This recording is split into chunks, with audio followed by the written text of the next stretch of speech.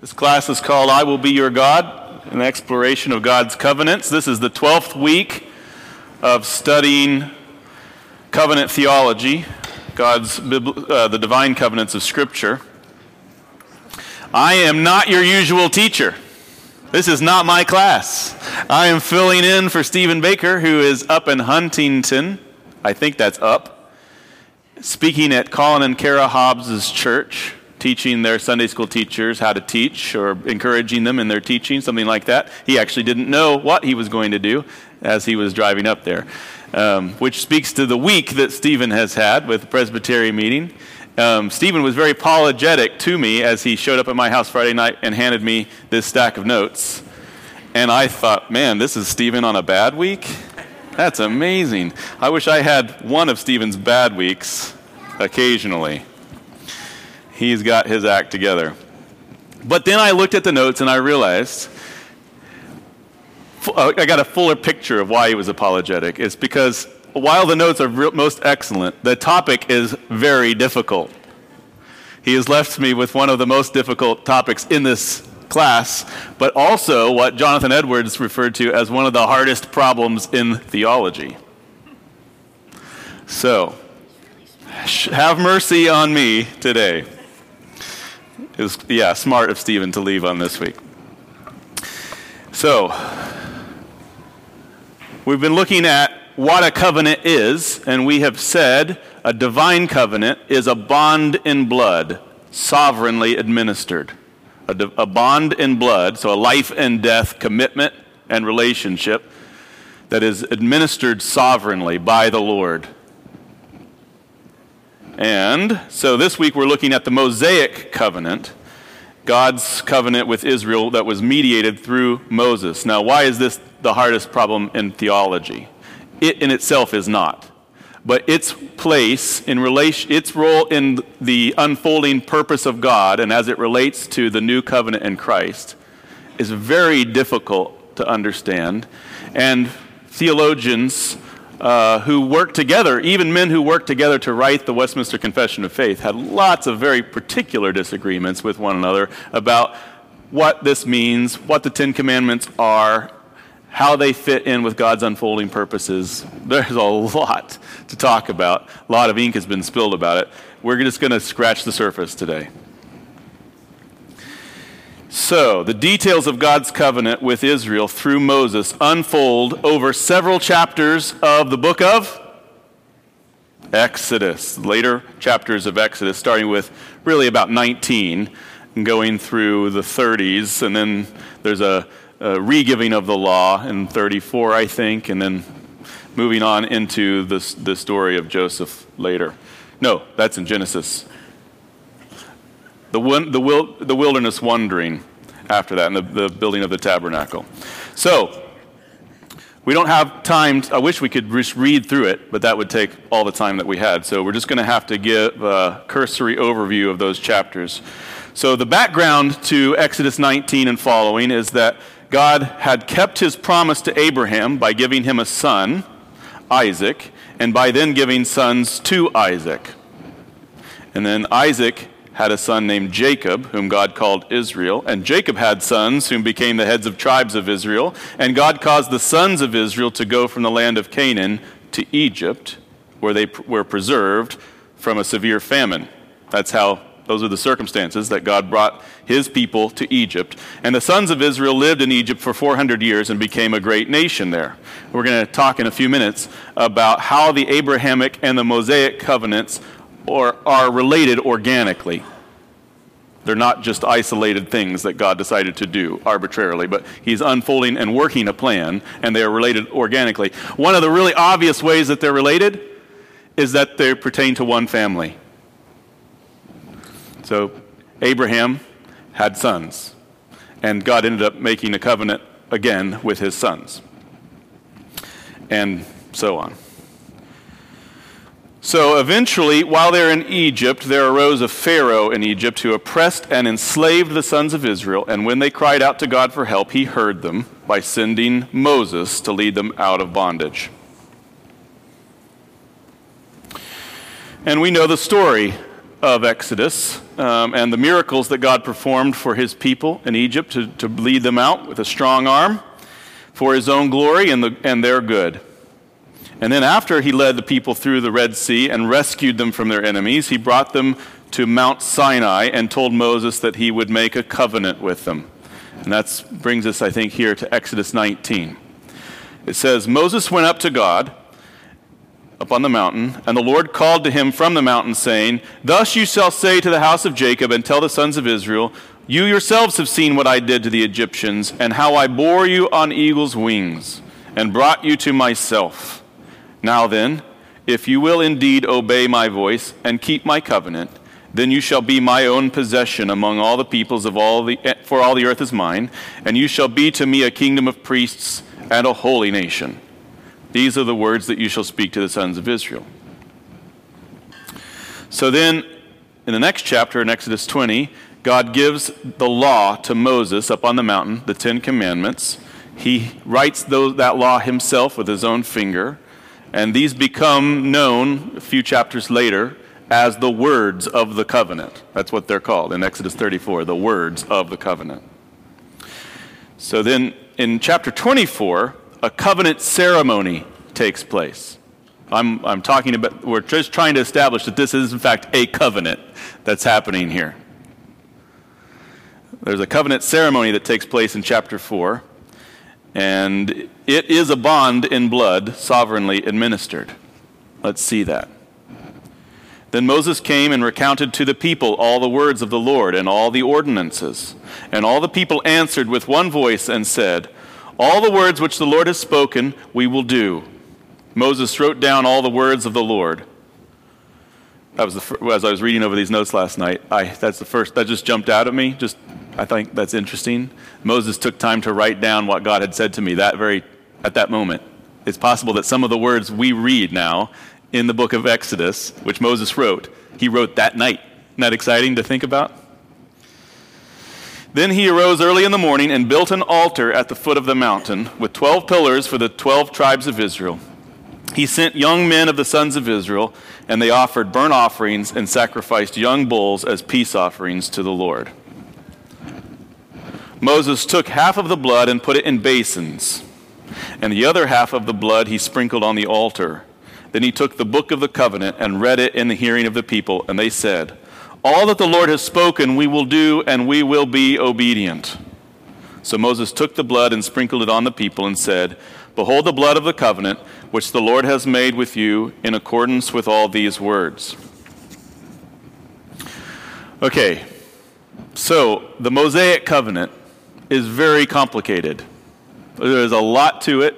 It takes up a lot of words in Scripture, and it is notoriously difficult to process theologically as New Covenant era Christians. We're going to have to be content, as I said, with a big picture view of what's going on here. There are a couple of things that we have to see in order to understand the Mosaic covenant and its place in the whole Bible. Number one, the Mosaic covenant is directly related to the Abrahamic covenant. Since the historical covenants are all, as we've said, administrations or expressions of the covenant of grace, that is, God's unfolding purpose in the revelation of Jesus Christ in history, which was something that he intended from eternity past and is now working out by paving the way or making the way for his Son to appear at the fullness of time. I don't know how to complete that sentence. Forgive me.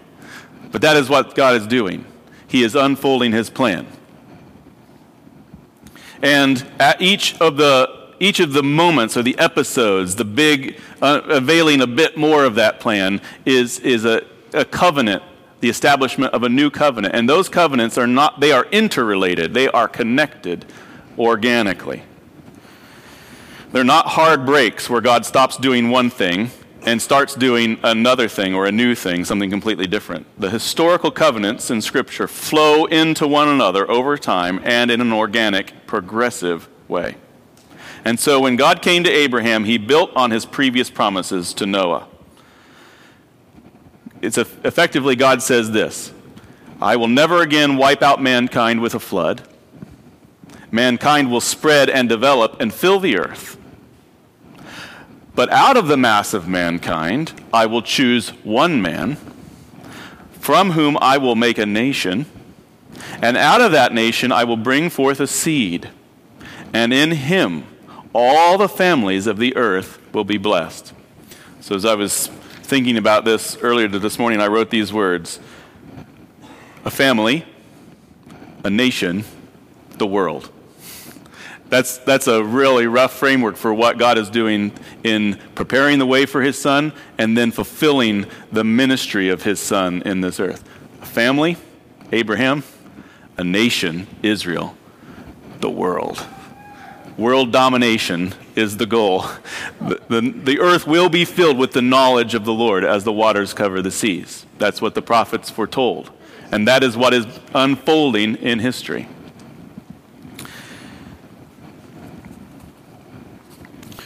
That is the whole story of Scripture from Adam all the way to Christ. All of Scripture is the Lord unfolding this single purpose: to bring about the salvation of his covenant people through Jesus.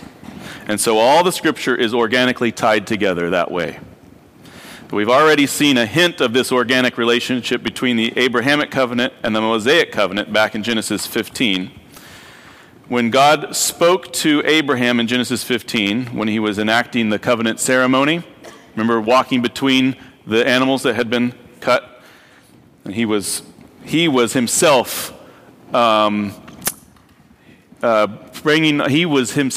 through the animals. Not the lesser party, Abraham, but him, the sovereign Lord, was walking between the animals and saying, "Let it be done to me if I break this covenant that I've made with you. And let me be torn apart like these animals." There he foretold the events leading up to the Mosaic covenant. That's the point. This is one way that we know they're organically related, because right when God's doing that, he tells Abraham what's going to happen with the people. He says this in Genesis 15. "Now when the sun was going down, a deep sleep fell upon Abram, and behold, terror and great darkness fell upon him. God said to Abram, know for certain that your descendants will be strangers in a land that is not theirs, where they will be enslaved and oppressed 400 years. But I will also judge the nation whom they will serve, and afterward they will come out with many possessions. As for you, you shall go to your fathers in peace. You will be buried at a good old age. Then in the 4th generation they will return here, for the iniquity of the Amorite is not yet complete." So as he's making his covenant with Abraham, he is showing and anticipating the day that we are studying here in Exodus 19 and his delivery of his people from Egypt. There are no surprises with God. He is not making things up as he goes along. He's not responding to one crisis after another in the best way he knows how to do.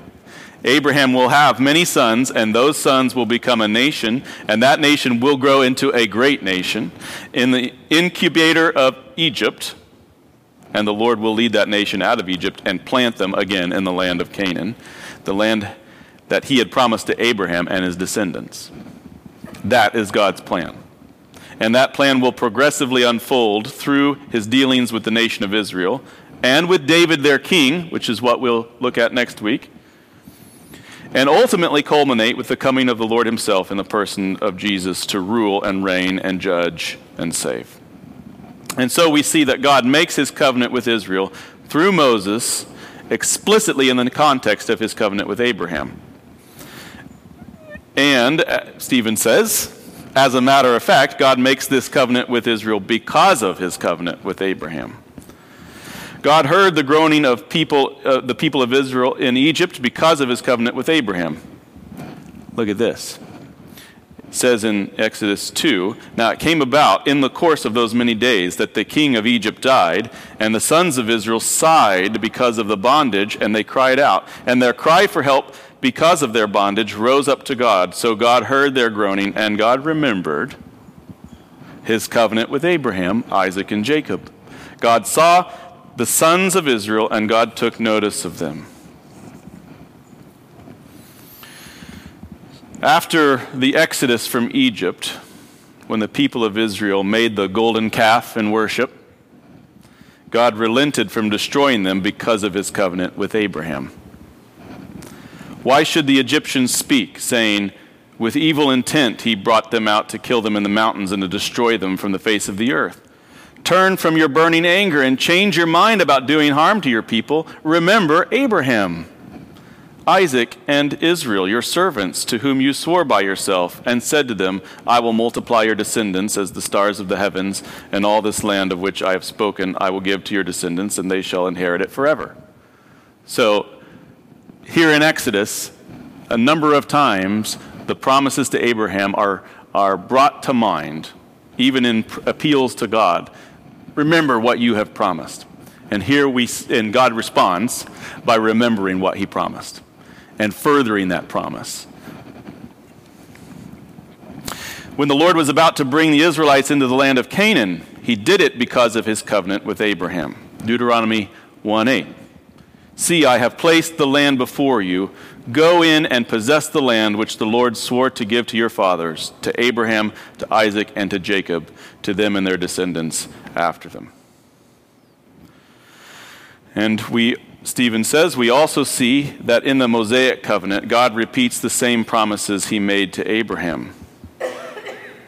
God promised to Abraham that God would be with him, that he would have many descendants, and that he would dwell in the land that God had promised to give them. And we see that same thing being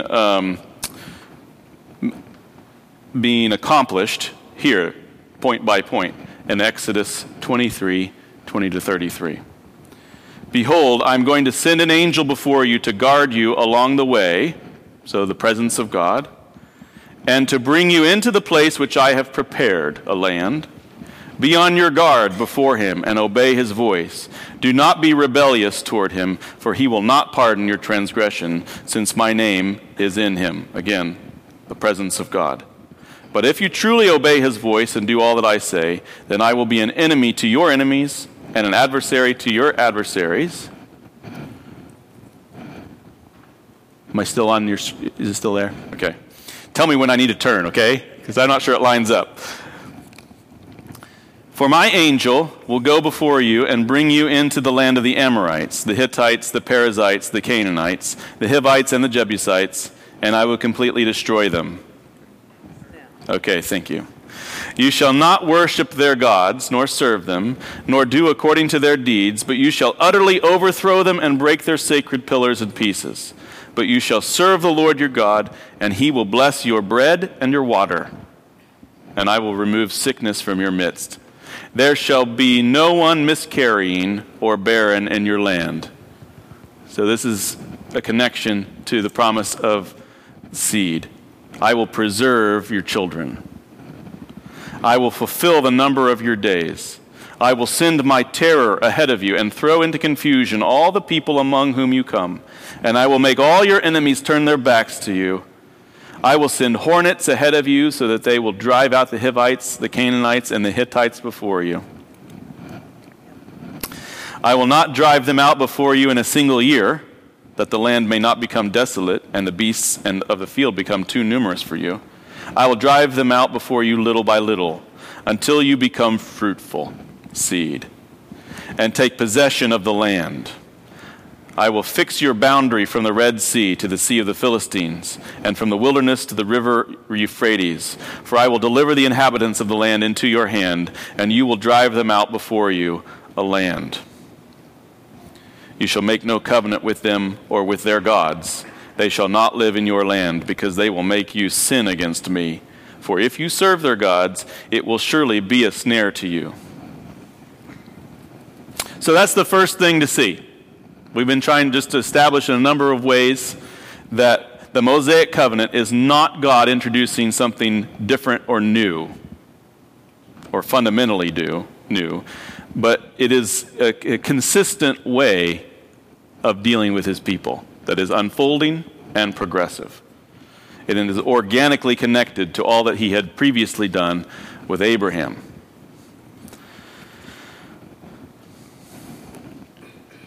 point number 2. The Mosaic covenant is an administration of the covenant of grace. This is the troublesome thing. And I talked about the hardest problem in theology is to make this case and to understand the ins and outs of it. There's a lot of ink has been spilled over what is the Mosaic covenant in relationship to the unfolding plan of God in Christ.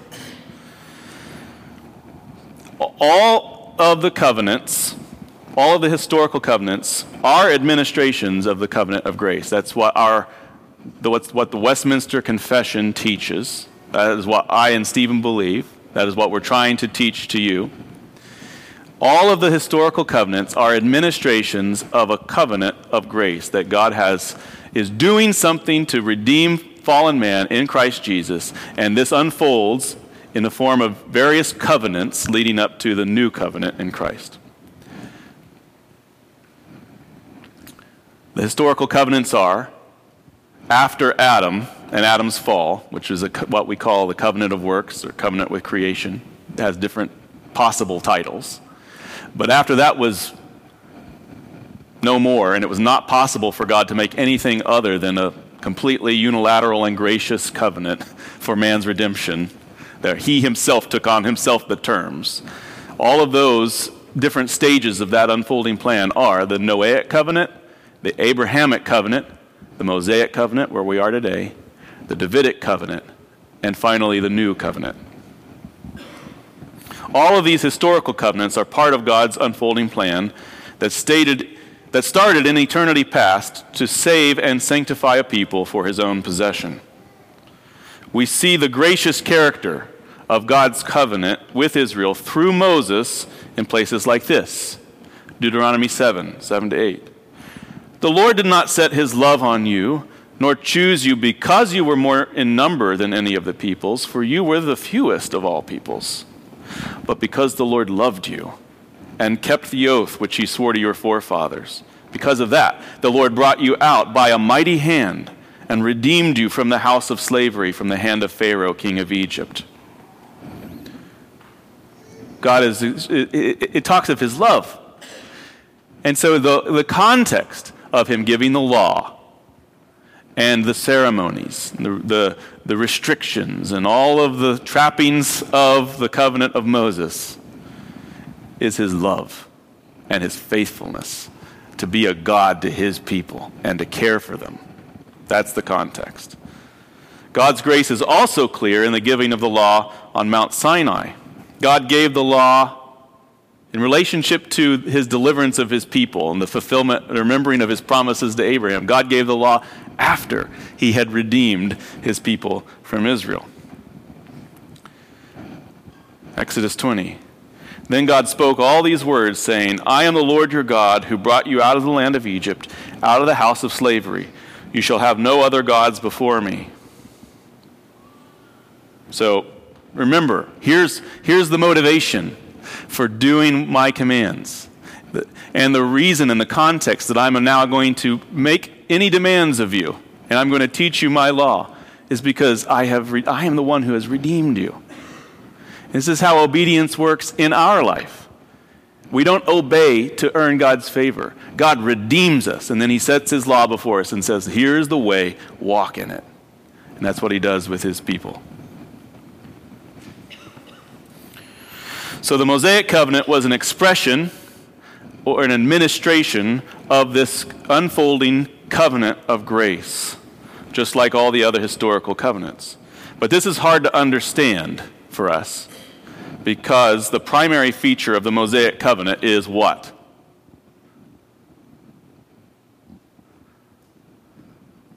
Law. I mean, it is inescapable.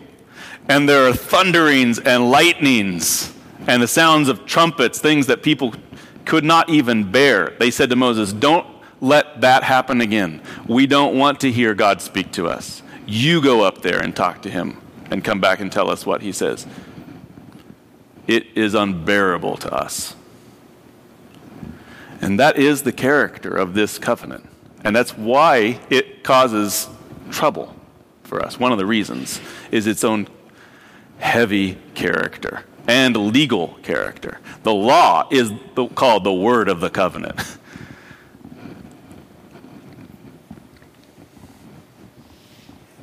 There are systems of theology. Well, let me say this. We have been trained, many of us have been trained, to think that law and grace are diametrically opposed to one another. You can have one or the other, but you can't have both of them together. And there are systems of theology that teach that people who lived under the Mosaic covenant were made righteous by their works. And even if we haven't been taught one of those systems, which I believe is a completely unbiblical system of theology, even if we haven't been taught that, I think a lot of us, in the absence of good teaching about it, are left to assume that there's some other way that God's people in the past or in the Old Testament related to him, worshiped him, are saved from their sins or forgiven. They stand in relationship to God in some other way than you or I do. That way might be eating the right food, or wearing the right fabric, or not becoming unclean, keeping the Sabbath, performing the sacrifices, being circumcised. Isn't it true that people who lived back then under the Mosaic covenant were justified by their obedience to all those laws? I think that's a trick question. It appears to be, because the next thing is underlined and it says the answer to that is no. But many of those things are in fact commanded. All of those things are in fact commanded. And there are intense judicial penalties attended with some of the breaking of those commands. And so we, in fairness to the Mosaic law, and to what God is teaching in this part of his word, we have to recognize and acknowledge the intense legal nature of his dealings with his people at that time. But that does not mean that it is fundamentally ungracious, or that the people them are relating to God in a way that's different than you and I, in terms of substance and fundamentals. There has never been a fallen sinner who has come to God and been reconciled to God any other way than Abraham, our father in faith, was reconciled to God. His children here, there's not suddenly some new way that God is trying or calling them to himself. And the terms of that way are not suddenly different than they were for Abraham, who was tested and expressed his belief and his faith and was made righteous on the basis of that faith, and then given a law of circumcision. The answer is no, because of partly why it says what it says here in Hebrews, that the law, since it has only a shadow of the good things to come and not the very form of things, let's just recognize what that says. The law, the Mosaic law, since it has only a shadow of the good things to come and not the very form of things, can never, by the same sacrifices which they offer continually year by year, make perfect those who draw near. Otherwise, would they not have ceased to be offered, because the worshipers, having once been cleansed, would no longer have had consciousness of sins? But in those sacrifices there is a reminder of sins year by year, for it is impossible for the blood of bulls and goats to take away sins. If you read that, my mind immediately goes to the question, well, why then were they commanded in the first place? If it's impossible, if they're not really any help in the end to these people, and this is not the answer, why did God command them? And it's not just, it even says that these sacrifices stand in themselves as a reminder of sin. Year by year. As they bring the sacrifice, they're reminded of their sin. So why did God command these things? Anybody want to take a stab at an answer? Denver. Why? Yeah. Michael? Yes, it points ahead and gives a structure for an understanding of Christ's death. Is that what you said? Here's a follow-up question to that. Okay, I can accept that for us. That's clearly being taught to New Testament era believers who are struggling to understand and accept the new covenant and its terms, what Jesus has done, and to live by faith in Jesus. So for us, we can all accept all the ways that the sacrifices typify, point to, prepare the way for Jesus. Right? At least for us, it speaks that way. Did they speak to the people in the Old Testament in that way? Or are they just this futile system that they have to do, but it's not going to produce the fruit of faith in Jesus that washes them of their sins? It's sort of both and. Because we have to accept that they stand as a reminder of sin year by year. So that let's step back and just say, the law itself, as what Paul teaches us in Romans, the law came in so that sin would increase. The law came in so that sin would increase. And it would be, if I was going, it would be very easy for me to convince you all, if it weren't for those words in Hebrews, to make us all feel the relief of the tension of the nature of the Mosaic Law, to say, well, yes, there's the Ten Commandments, law, but then there's the sacrifices that provide the way for the sinners who are convicted of their sin by the law to be made right with God.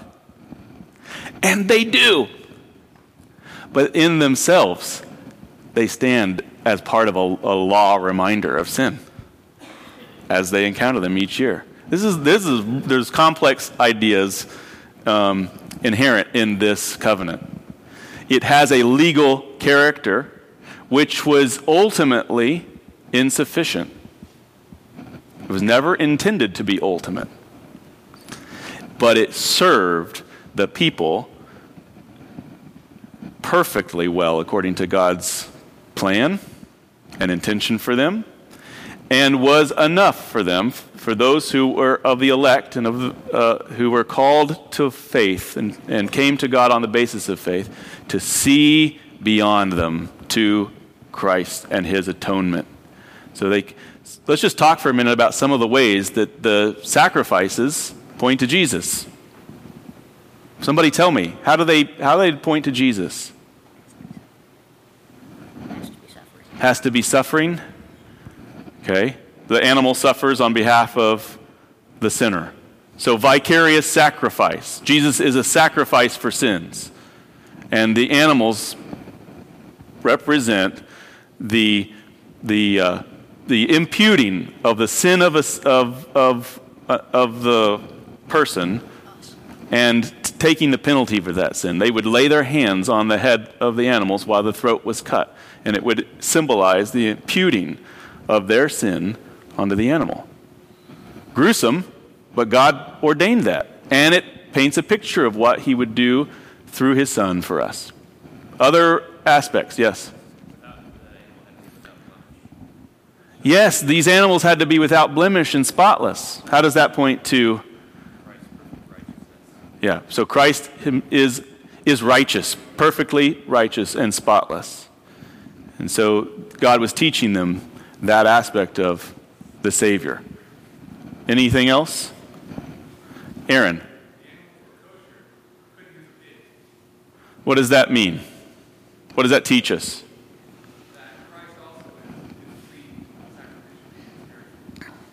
Set apart, sanctified, and clean.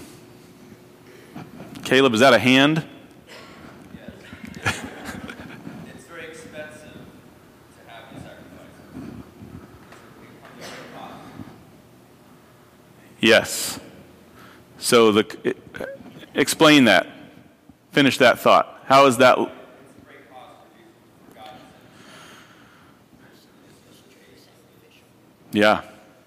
Michael? And yet, there were allowances made for poor people. You don't have the money, you still get the sacrifice. And that is, I think, points to, again, ultimately the gracious character. Even in these legal requirements, God has an eye to mercy and accommodation of the poor. Yes, Joel. It also shows us the way to lost sin. So it shows what's necessary to overcome the waiting of sin.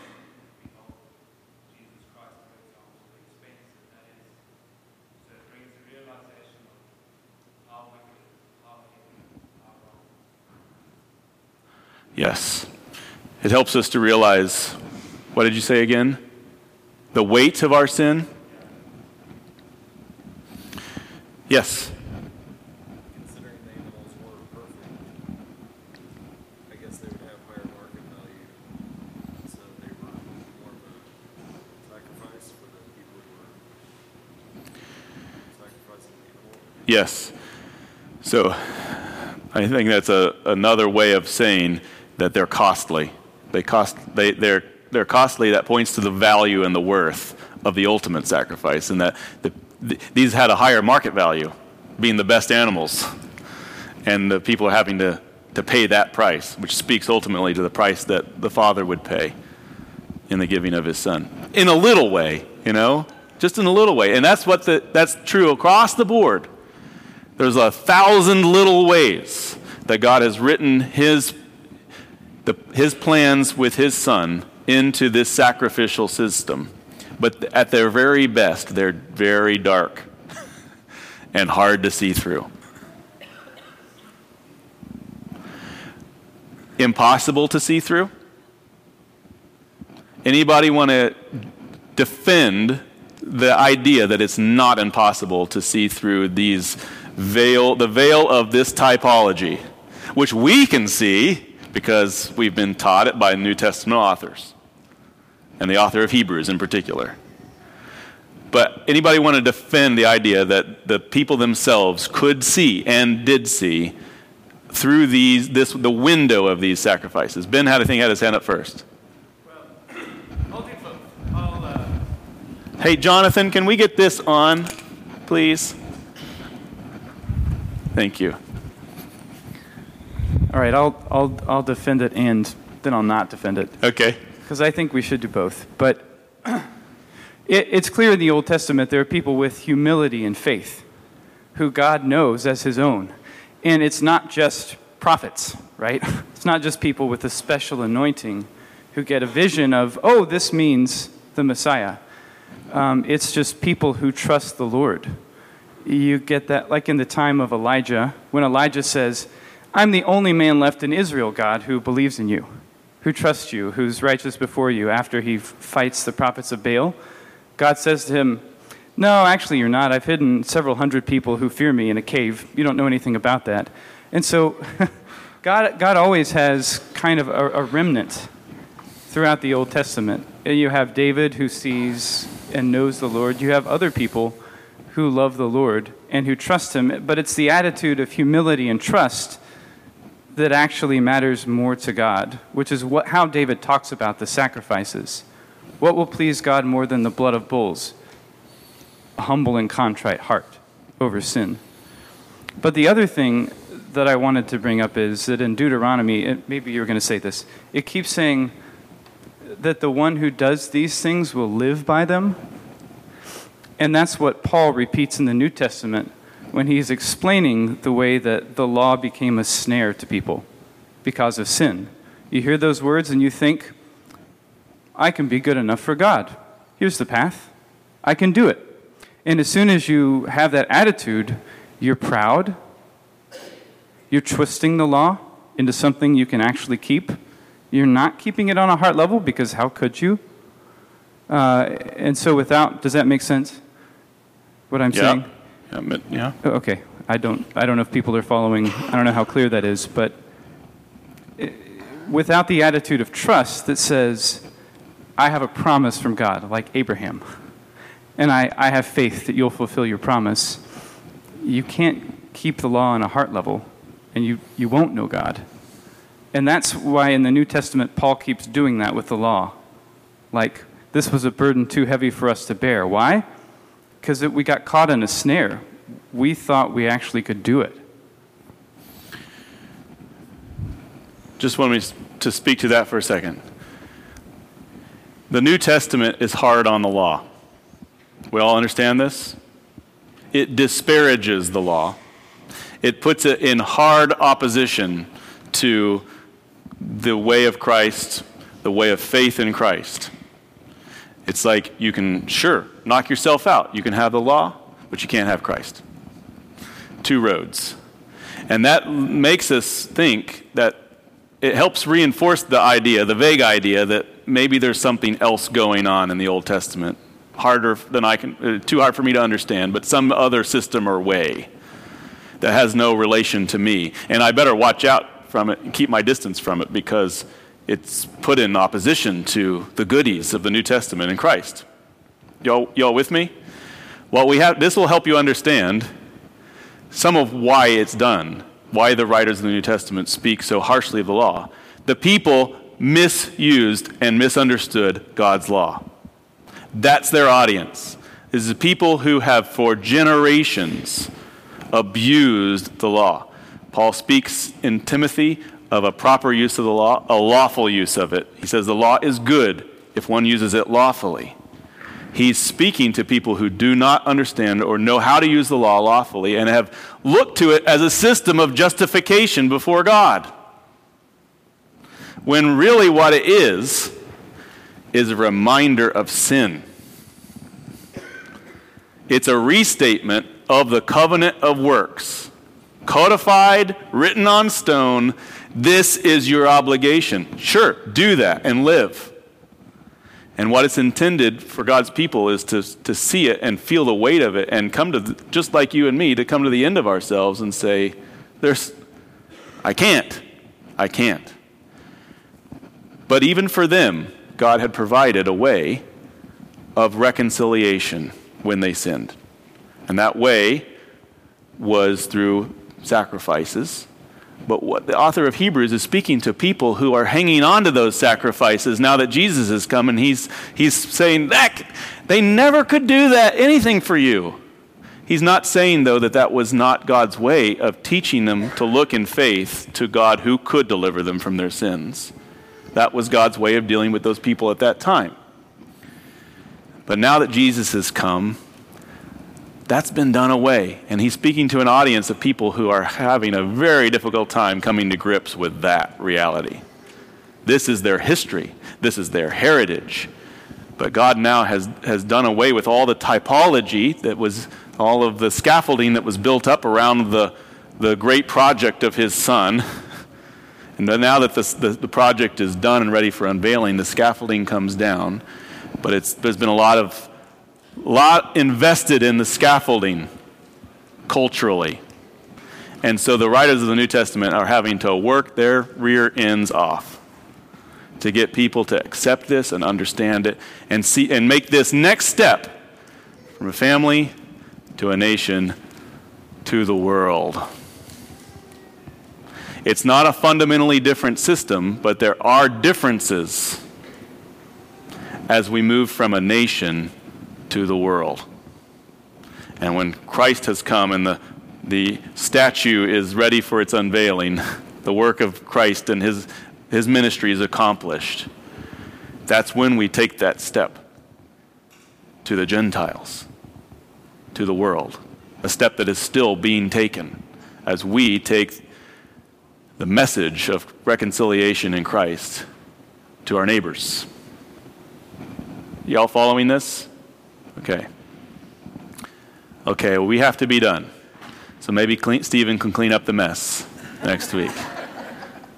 Heavenly Father, we thank you very much for your word and all that it teaches and all that it teaches about your Son. Help us to understand it, make it clear to us, and help us to profit from it, not just intellectually, but in our hearts before you. Instruct us in godliness as we continue to seek you today through your word. In Jesus' name we pray. Amen.